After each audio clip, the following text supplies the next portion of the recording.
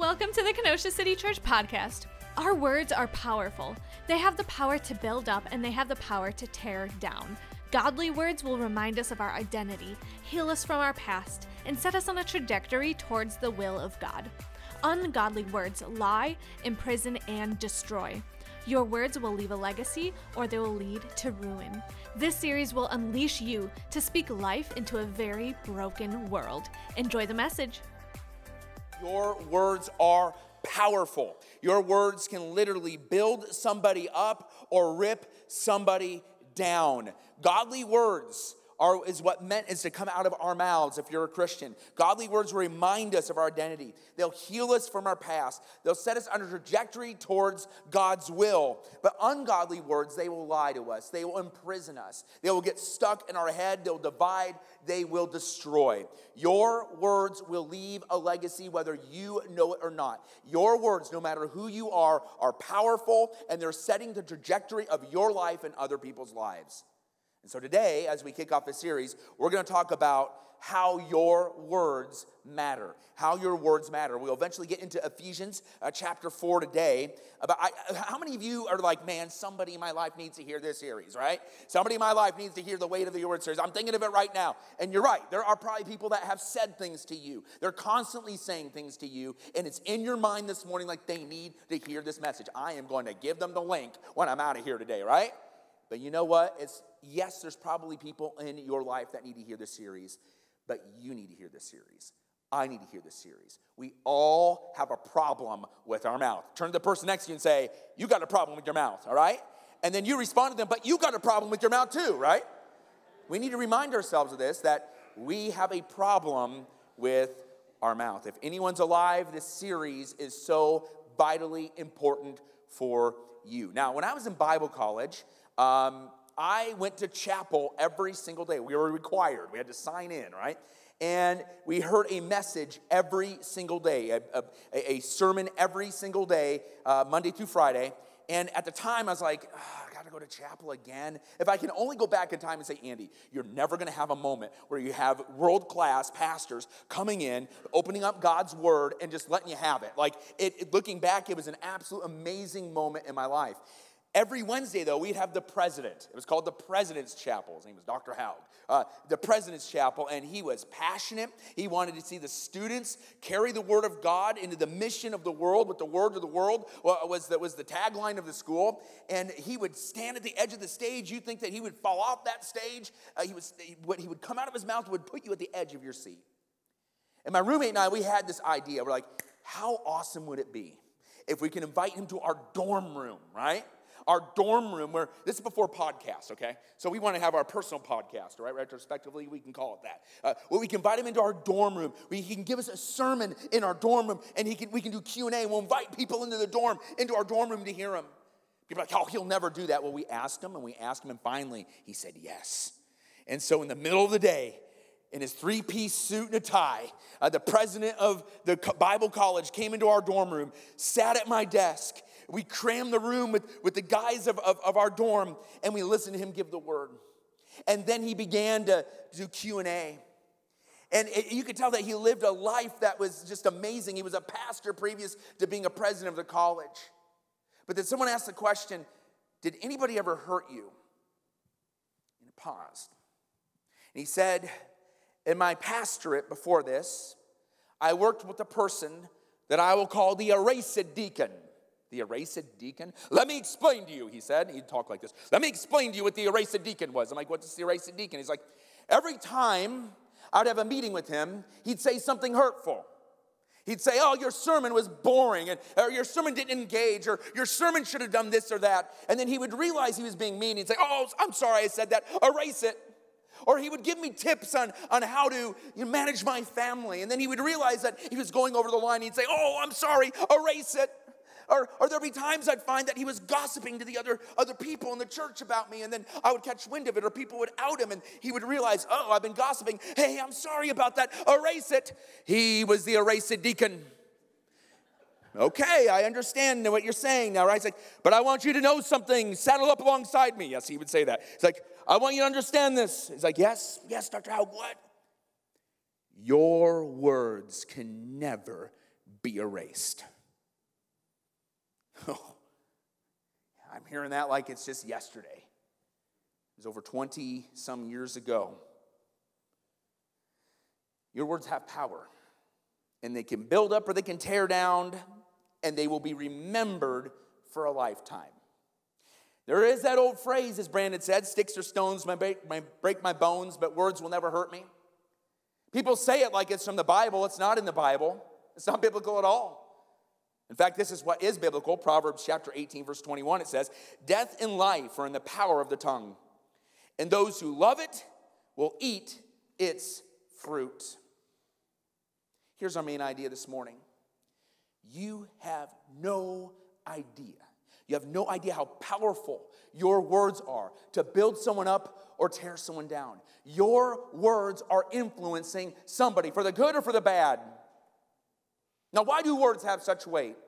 You might think that your words are insignificant. I mean, we live in a plethora of words. People are blogging. People are online saying what they want about whatever they want to say. Words are cheap today, but yet I want you to know, even though they may be cheap, meaning you can give as many words on a subject that you want, it has immense weight. Just think about it.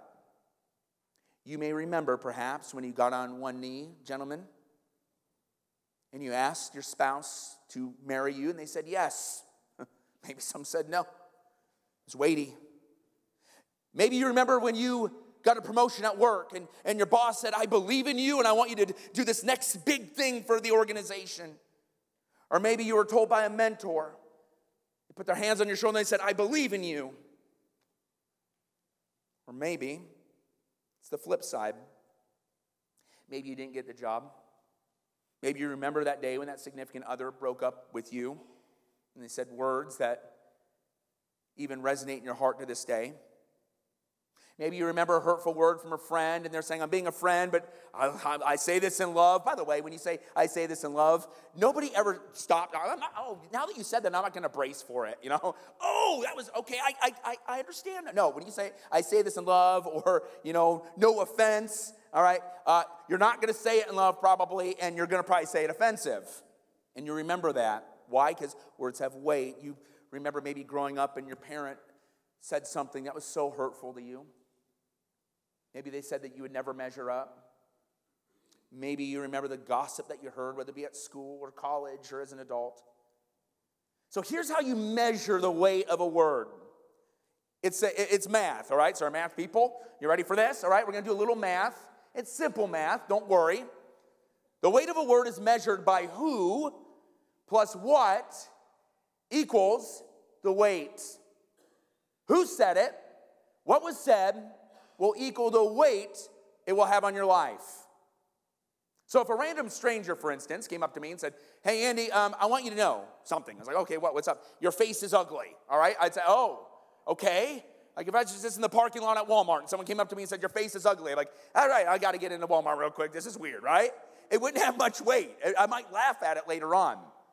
But if my wife woke up one morning and turned to me and said, Andy, I have something to admit to you. Your face is ugly.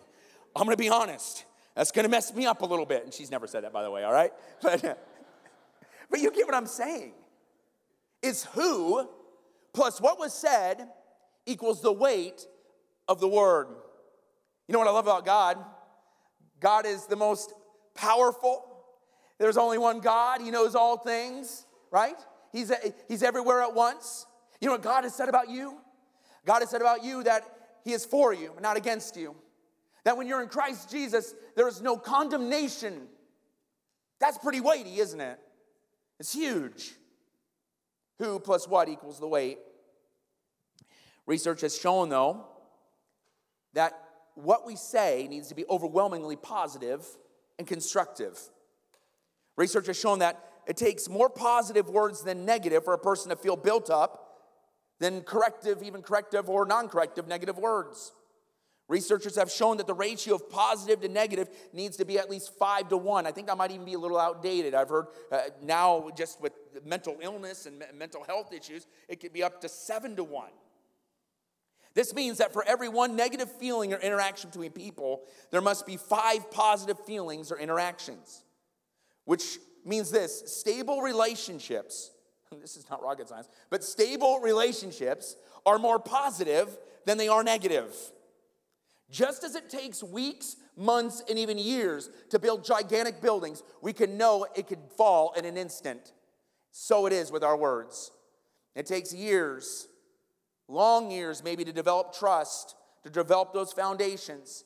But yet it takes one word, just one word, to implode it, and maybe implode it all. Who plus what equals the weight.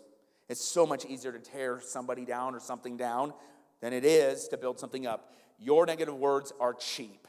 It does not take anything. Anybody can tear somebody down, but it is someone with character, and it's someone with the heart of the Lord that can truly build something up and build somebody up of eternal value.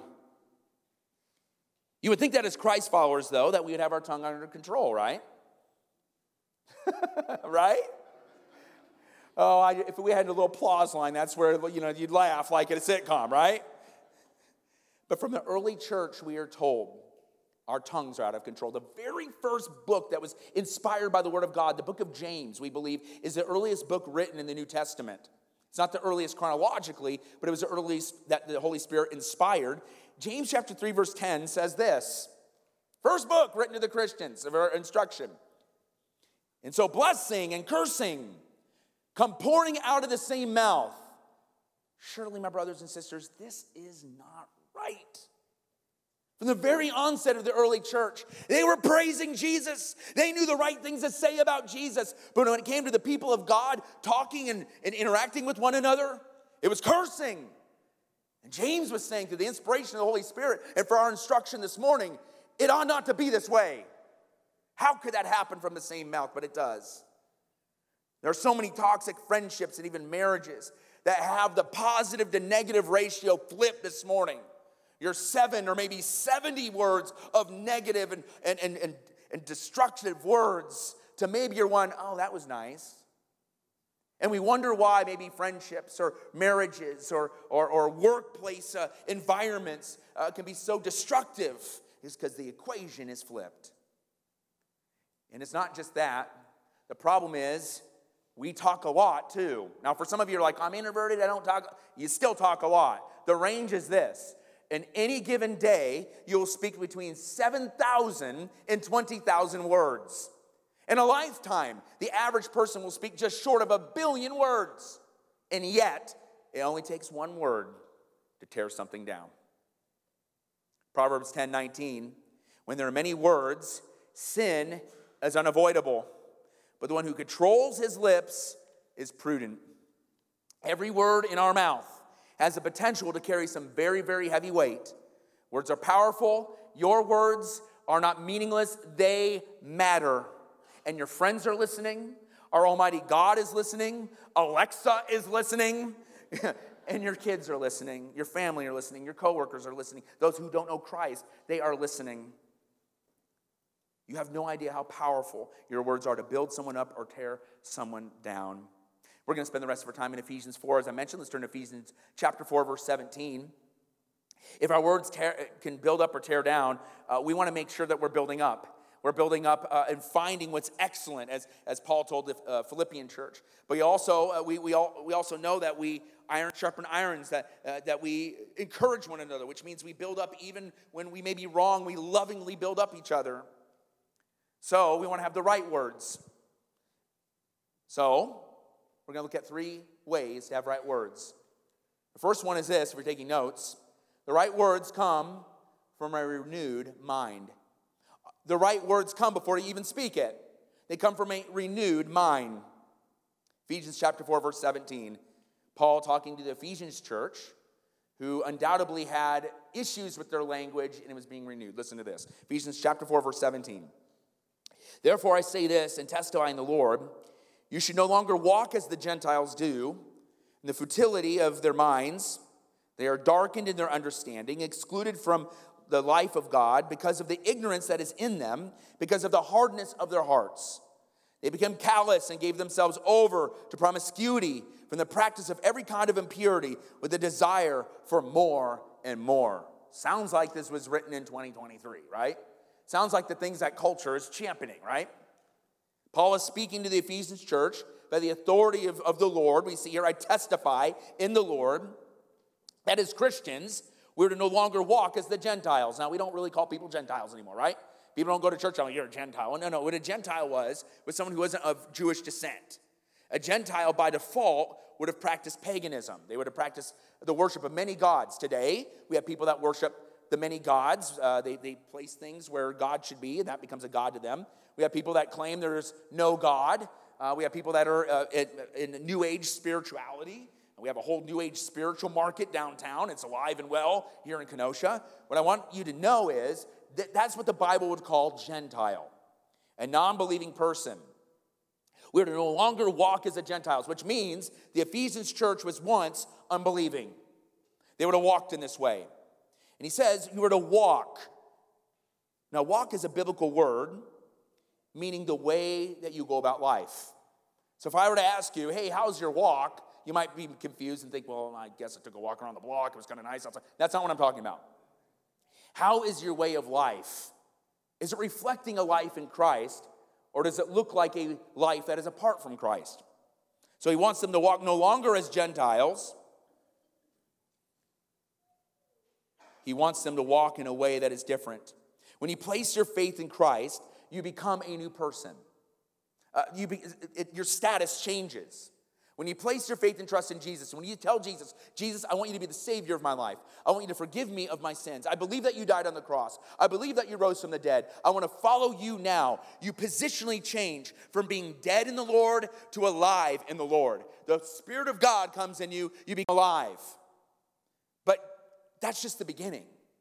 Even though you may be saved, as we talked about last week, the will of God is your sanctification. The will of God is for you to grow. And so we are to no longer walk as the way that we used to walk. Or that means we are to behave differently. And this affects how you speak. This affects how you treat others. This affects how you think. A person without Christ is described by Paul here as being futile, and their thoughts are foolish. Maybe some of your translations state. Their thoughts are alienated from God. So Paul is warning the church, do not fall back into the former way of life. For when your thoughts are not in the truth of the Lord, they become darkened in understanding. God is light, Scripture says. But when we are not guided by the revelation we find in the Scriptures, we are not empowered by the Holy Spirit instead of our own power, we will be darkened in our own understanding. Oh, yes, we will think we are wise. Oh, yes, we will have camaraderie with a world that doesn't know Christ. But the Bible says it's darkened. And we're to be renewed in our minds when we become followers of Jesus Christ. But when we decide to live in a darkened understanding, and church, I want you to know, increasingly we are seeing, even last week, some major evangelical voices have been drifting and have proclaimed different things. They're darkened. Just because that you say that you're a pastor or part of an evangelical church or you tote around a Bible, the question is, are you believing what it says and are you walking in what it says? Because if you don't, verse 19 says, the result is foolish thinking, a callous heart. A callousness meaning that the more you do it, the less it's a big deal. And then a life that is turned over to what we see here as promiscuity, greed, and impurity. All this is lodged in the heart. What God came to rescue you from, people are putting back into their hearts. Now, what's this have to do with words? What is promiscuity, greed, and impurity have to do with the words? Jesus made clear why this has everything to do with our words. Matthew 5:17, Jesus says this, don't you realize that whatever goes into the mouth passes into the stomach and is eliminated? The Jewish laws, a lot of the man-made laws, were like, they were trying to judge Jesus because he was eating certain things, eating on certain days. He's like, why are you judging me for what I eat? It's going to be gone tomorrow, but I'll tell you what does matter. It's not what goes into the mouth, it's what comes out of the mouth. Verse 18, but what comes out of the mouth comes from the heart, and it defiles a person. From the heart, evil thoughts, murders, idolatry, sexual immoralities, thefts, false testimonies, and slander. These are the things that defile a person. But eating with unwashed hands does not defile a person. Now, kids, if your mom tells you to wash your hands, still do it, okay? But people thought washing their hands like, all right, cleanliness is godliness. No, Jesus is saying that's not in the Bible, all right? The heart and mind are synonymous. The right words come from a renewed mind, a renewed heart.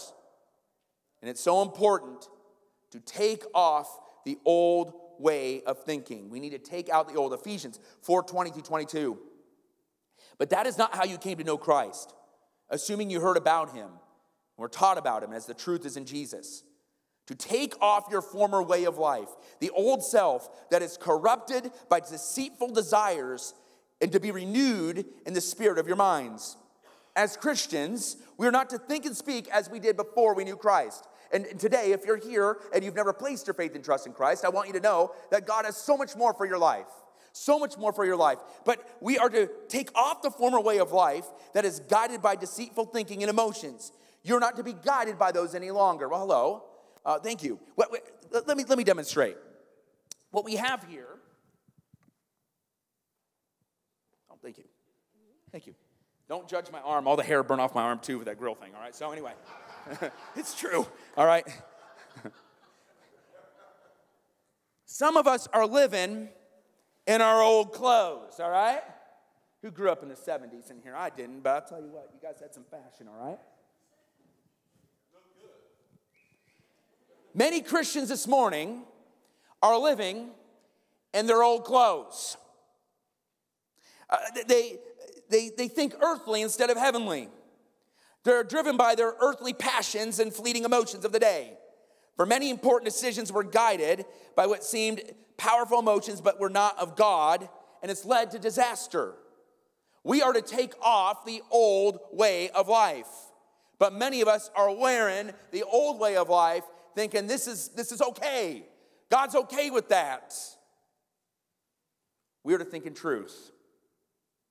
We are to dwell on the reality of Christ. Because I want to tell you, when we decide to dwell on falsehood, it does something spiritually. It does something even in our own mind.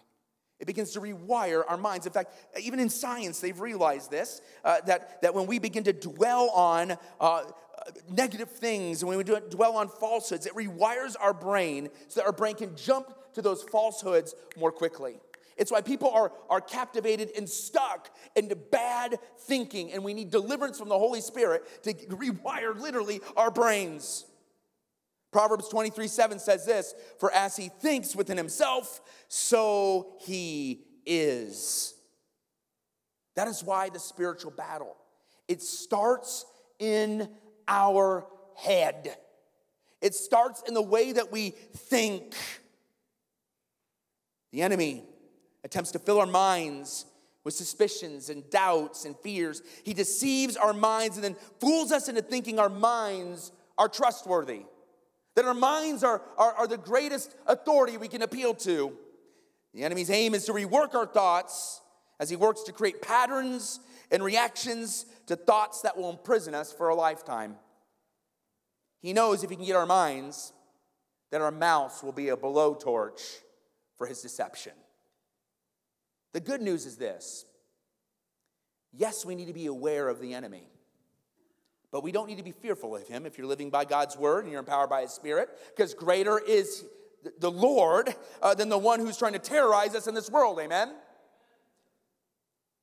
Some of us are spiritually wearing the outdated clothes this morning, and we're living defeated. And what the Lord, my other jacket's gone. But what the Lord wants us to do is he wants us to take off the old, and he wants us to put on the new. Amen, church? He wants us to live a new life. Take off the old and put on the new. Put on the new. Ephesians 4:24. And put on the new self, the one created according to God's likeness in righteousness and pure in the purity of truth. Paul's not saying that we can bring about our own salvation. Spiritual rebirth is always by what Christ did on the cross and us receiving that. It's always about grace. But we are seeing a command to welcome and embrace and live out the truth of Christ's life in our lives. And it begins in our minds. It begins in our minds and it manifests out of our mouths. Because what Jesus said, the words that come out of our mouth are a window into our hearts and into our minds. That's why it's so important for us to be guided by the Scriptures. That's why it's so important for us to be empowered by the Holy Spirit. That's why I recommend all of you, all right? All of you to get into that equip class. We need to be Bible Christians, all right? And by the way, I've said that before. That was actually, now I remember, a Dr. Haugism. So I've ripped him off for years and didn't give him credit. Now that I told you a story about the Bible college president, he made that up, all right? We need to be Bible Christians. Spirit-filled Christians. Ones who will not waver when culture is trying to take you out. Martin Lloyd-Jones said this in his book, Spiritual Depression. He says, have you realized that most of your unhappiness in life is due to the fact that you're listening to yourself instead of talking to yourself? Take those thoughts that come to you the moment you wake up in the morning. What he's saying is this in the context, is we often listened to ourselves. Don't get out of bed. You can't do it. Is the Lord really faithful? Is the Lord really promising? Is the Lord really going to do that? Did the Lord really say that? Quit listening to yourself. And start talking to yourself. I'm not talking about like, you can do it. Of course you can do it. You are strong. None of that. We don't need to come up with our own motivation or buy motivational tapes. Like we do that anymore, right? I'm sure Spotify has a bunch of motivational stuff like that, right? What we need is this. Speak back the truth of Jesus Christ through Scripture. When you begin to rehearse Scripture over and over and over again, you go into battle and you slaying. You need to know the Word of God to speak it back to yourself because we could be our own worst enemies with the words that are stuck in our head. Some of us want the power of God to rule our lives. We want to enjoy the favor that God has over our lives. But something's broken. It's your words. It's how you think. You cannot have the fullness of the Spirit in your life. You cannot have the victory of God in your life if you're choosing to go about life like you did before Christ. Receive Christ, yes, number one, but walk in Christ, it's a lifetime. You have no idea how powerful your words are to build someone up or tear someone down.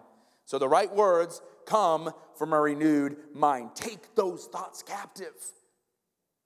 Secondly, the right words are true words. This is really important today. A lot of things are just said because people feel it. It needs to be true. Ephesians chapter 4, verse 25. Therefore, putting away lying, speak the truth, each one to his neighbor, because you are members of one another. Be angry and do not sin. Do not let the sun go down on your anger. And don't give the devil an opportunity. Let the thief no longer steal. Instead, he is to do the honest work with his hands so that he has something to share with everyone in need. Your words need to be from the right mind, the right heart, and they need to be true. They need to be true. You can have the right intentions. You can be very, very passionate about something and be dead wrong. It is not about your passion per se. And listen, being passionate about the right things, that's great. We should be passionate about the Lord. But passion in itself doesn't mean it's true. We're to put on the new self, and meaning that we need to put away all falsehood, that is lying. Lying is believing false things and stating false things, no matter the intent. And this is a really big deal. And I think Christianity, we've bought into white lies. We've bought into truth being not a huge value. We're going to spend the entire week next week on that. I'm going to entitle it Liar, Liar, Pants on Fire, all right? How to live a life in truth, okay? The way to your words. We're going to talk about lying next week. But it's intertext, so I want to deal with it a bit this morning. As Christians, the people of God, we are to forsake, number one, the pagan lie that we don't need God. That's what the Gentiles thought. Well, we don't need Jesus, right? When you place your faith and trust in Jesus, you're forsaking the lie that you don't need Jesus. You realize and receive your need for Jesus. But we are also to live a life in his truth. We're to be the people of God, to be living in truth. Followers of Christ must be honest as we represent the truth of the Lord, always. We need to live in a world, we live in a world that is of alternative facts. Right? Where people are like, well, if it's true to me, it might be false to you, but it's true to me. How many of you have heard that? My truth, right? Or we live in a day where people want to, forge their narrative or forge your narrative, right? to their ends, to their means, what makes them happy. That is not truth. Yet, that is the currency in our culture. We are to be people of truth, biblical truth, God-honoring truth. Remember, passion doesn't equal truth. There could be people that are passionately wrong. We are to be truthful to our neighbors, whether they are Christians or non-Christians. We're to be truthful to the household of God, to the members of the household of God. John Stott says this: a lie is a stab in the very vital parts of the body. For fellowship to occur in the body of Christ, there must be trust that is built on truth. Many people don't want to trust God. Many people don't want to trust God or Scripture or the church because they want to live their version of truth. That is wrong. Truth that is withheld because of falsehood undermines godliness, and it undermines Christian fellowship. When words are not true, it allows anger, it allows bitterness to set in, and it opens doors for demonic activity in your life. Look at verse 28. Verse 28 says, be angry, do not sin, do not let the sun go down in your anger. Verse 27, do not give the devil an opportunity. The devil comes to seek, kill, destroy, divide. He doesn't want your neighbor to come to know Christ, and he wants the people of God to stab each other in the back with lies, so the gospel is put in the back seat, put in the trunk, maybe put on the curb. We have no idea how powerful our words are. They start in the mind, and they need to be true when they're coming out of our mouth. The right words come from a renewed mind. The right words are true words. We're going to spend an entire week on lying next week. Number 3. Last point, number 3. The right words are graceful. The right words start up here in a renewed mind. The right words are true, and the right words are with grace. And this is important because sometimes the truth, it can sting, right? Maybe if your spouse may say something and you realize you hurt them, it stings. But you don't do it like, I'm going to fight you. You do it like this. Calmness, steadiness in the Lord, right? Grace. Grace. Just because you're right doesn't mean that you can be mean. Ephesians chapter 4, verse 29. No foul language should come from your mouth, but only what is good for building up someone in need, so that it gives grace to those who hear. Don't let any foul word that can be translated unwholesome, evil, come from your mouths. The word unwholesome refers to something that is decomposed. I think of milk when I think of something that's decomposed and it's putrid and it stinks. I remember one time when Graham, he's 6 now, all right, so he's not doing this now, but when he's little and he was still on the bottle, he'd have the tendency to lose his bottle under the couch and then a day later find it and begin to drink it. And I'm amazed at how much he would get down until he realized this isn't good milk. This is not top tier, right? This is spoiled. This is unwholesome. And depending on how much he drank, sometimes he would throw up. And this is the weight of the word of unwholesome. It should make you gag. If the word isn't true, if it's harmful, if the word is unloving, it should make the hearer gag, but it should make the person speaking it gag even more. Don't let any unwholesome word come out of your mouth. This applies to negative talk, tearing others down, being mean-spirited, dishonest, slander, being vulgar, and cussing. Let's talk about cussing for a second, all right? I have a whole podcast on this. You can listen to it on the Spotify exclusives on the app on Can Christians Cuss?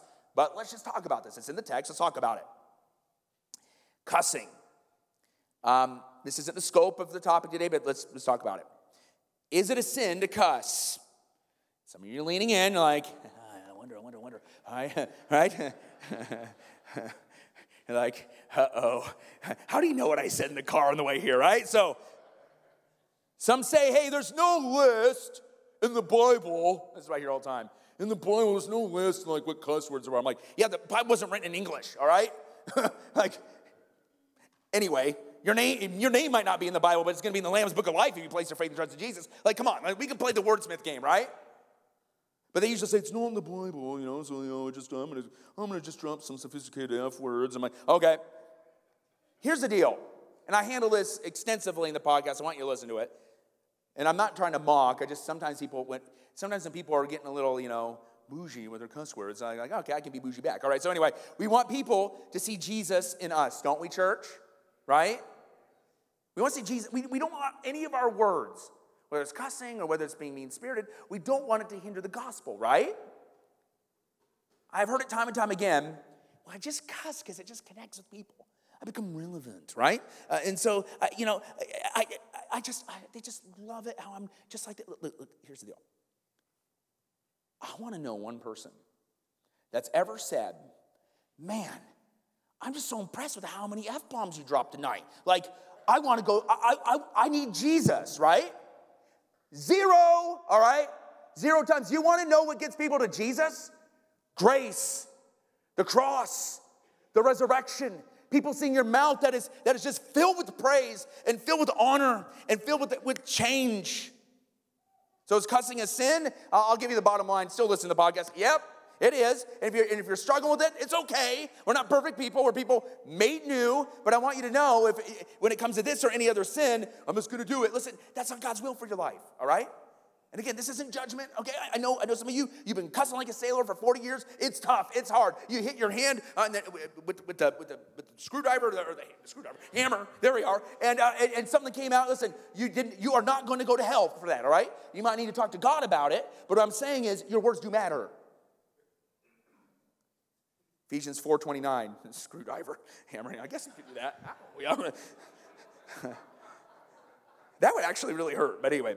No foul language should come from your mouth, but only what is good for building up someone in need, so that it gives grace to those who hear. And don't grieve God's Holy Spirit. You are sealed by the day of redemption. Let all bitterness, anger, wrath, shouting, and slander remove from you, all along with malice. We are to be people that our words are seasoned with grace. Seasoned with grace. Ones that build up. The people of Ephesus have been living in an environment of foul conversation, very sexually foul conversation. Cuss words that have fallen out of usage, they had them, all right? And so I'd imagine when people from Ephesus, the Ephesus church, they went to the parties, and they're like, oh, hey, how you doing? Man, what happened to him? This guy was dropping F-bombs all the time, and now he's like talking about Jesus? Like, what's going on here, right? People notice your mouth. They notice what you say. And what I want you to know is this. There's nothing more powerful than when your mouth, and listen, if this isn't your testimony, if your mouth's always been clean, great, all right? But what I'm saying is if you have somebody where you've been gossipy, or you've been mean-spirited, or you've been four-lettering it, then all of a sudden people see a change in your mouth. You're graceful, you're loving. Instead of cursing, you're praising. People are like, what happened? Can you tell me what's going on? What happened? It's a beautiful thing. And this is what was happening in Ephesus.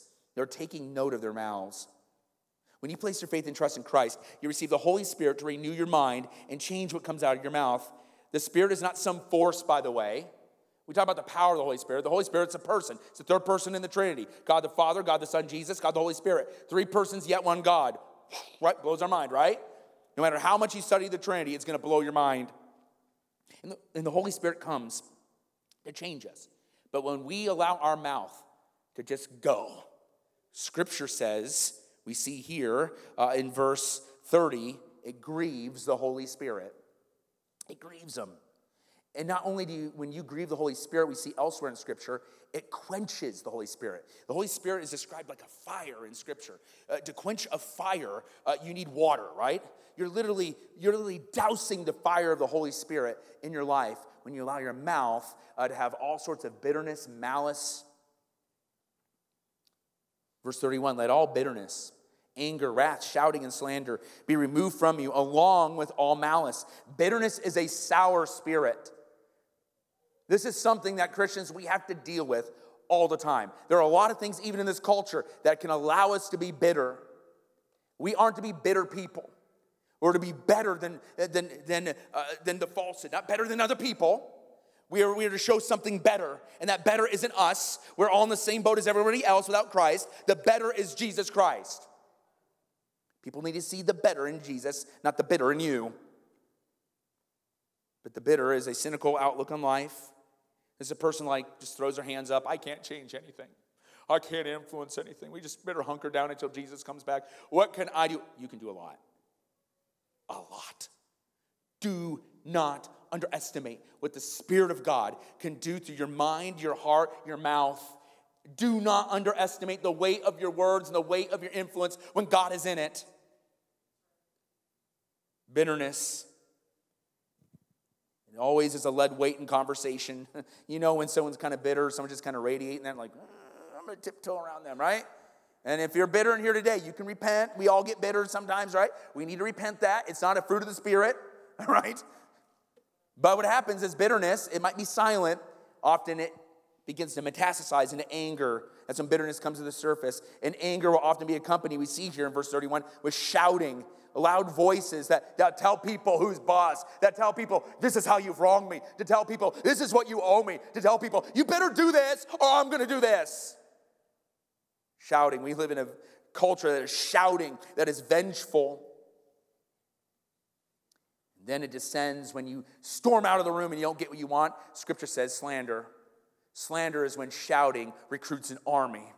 It recruits an army to create malice. Malice is when you execute the plan with the people with whom you've slandered with to get back at the person that's hurt them. And it all comes from the heart, and it comes through the bullhorn of our mouth. But we're to be people of grace. That means show people undeserved favor, as God has shown undeserved favor to us through Jesus Christ. Grace builds up. Grace builds up. Even when it's corrective, it builds up. And I want us to look at different areas of our life this morning. Where have we been flipping the equation? Where have we been going at it with our fists instead of grace? Parents, kids, spouses, bosses, employees, friends.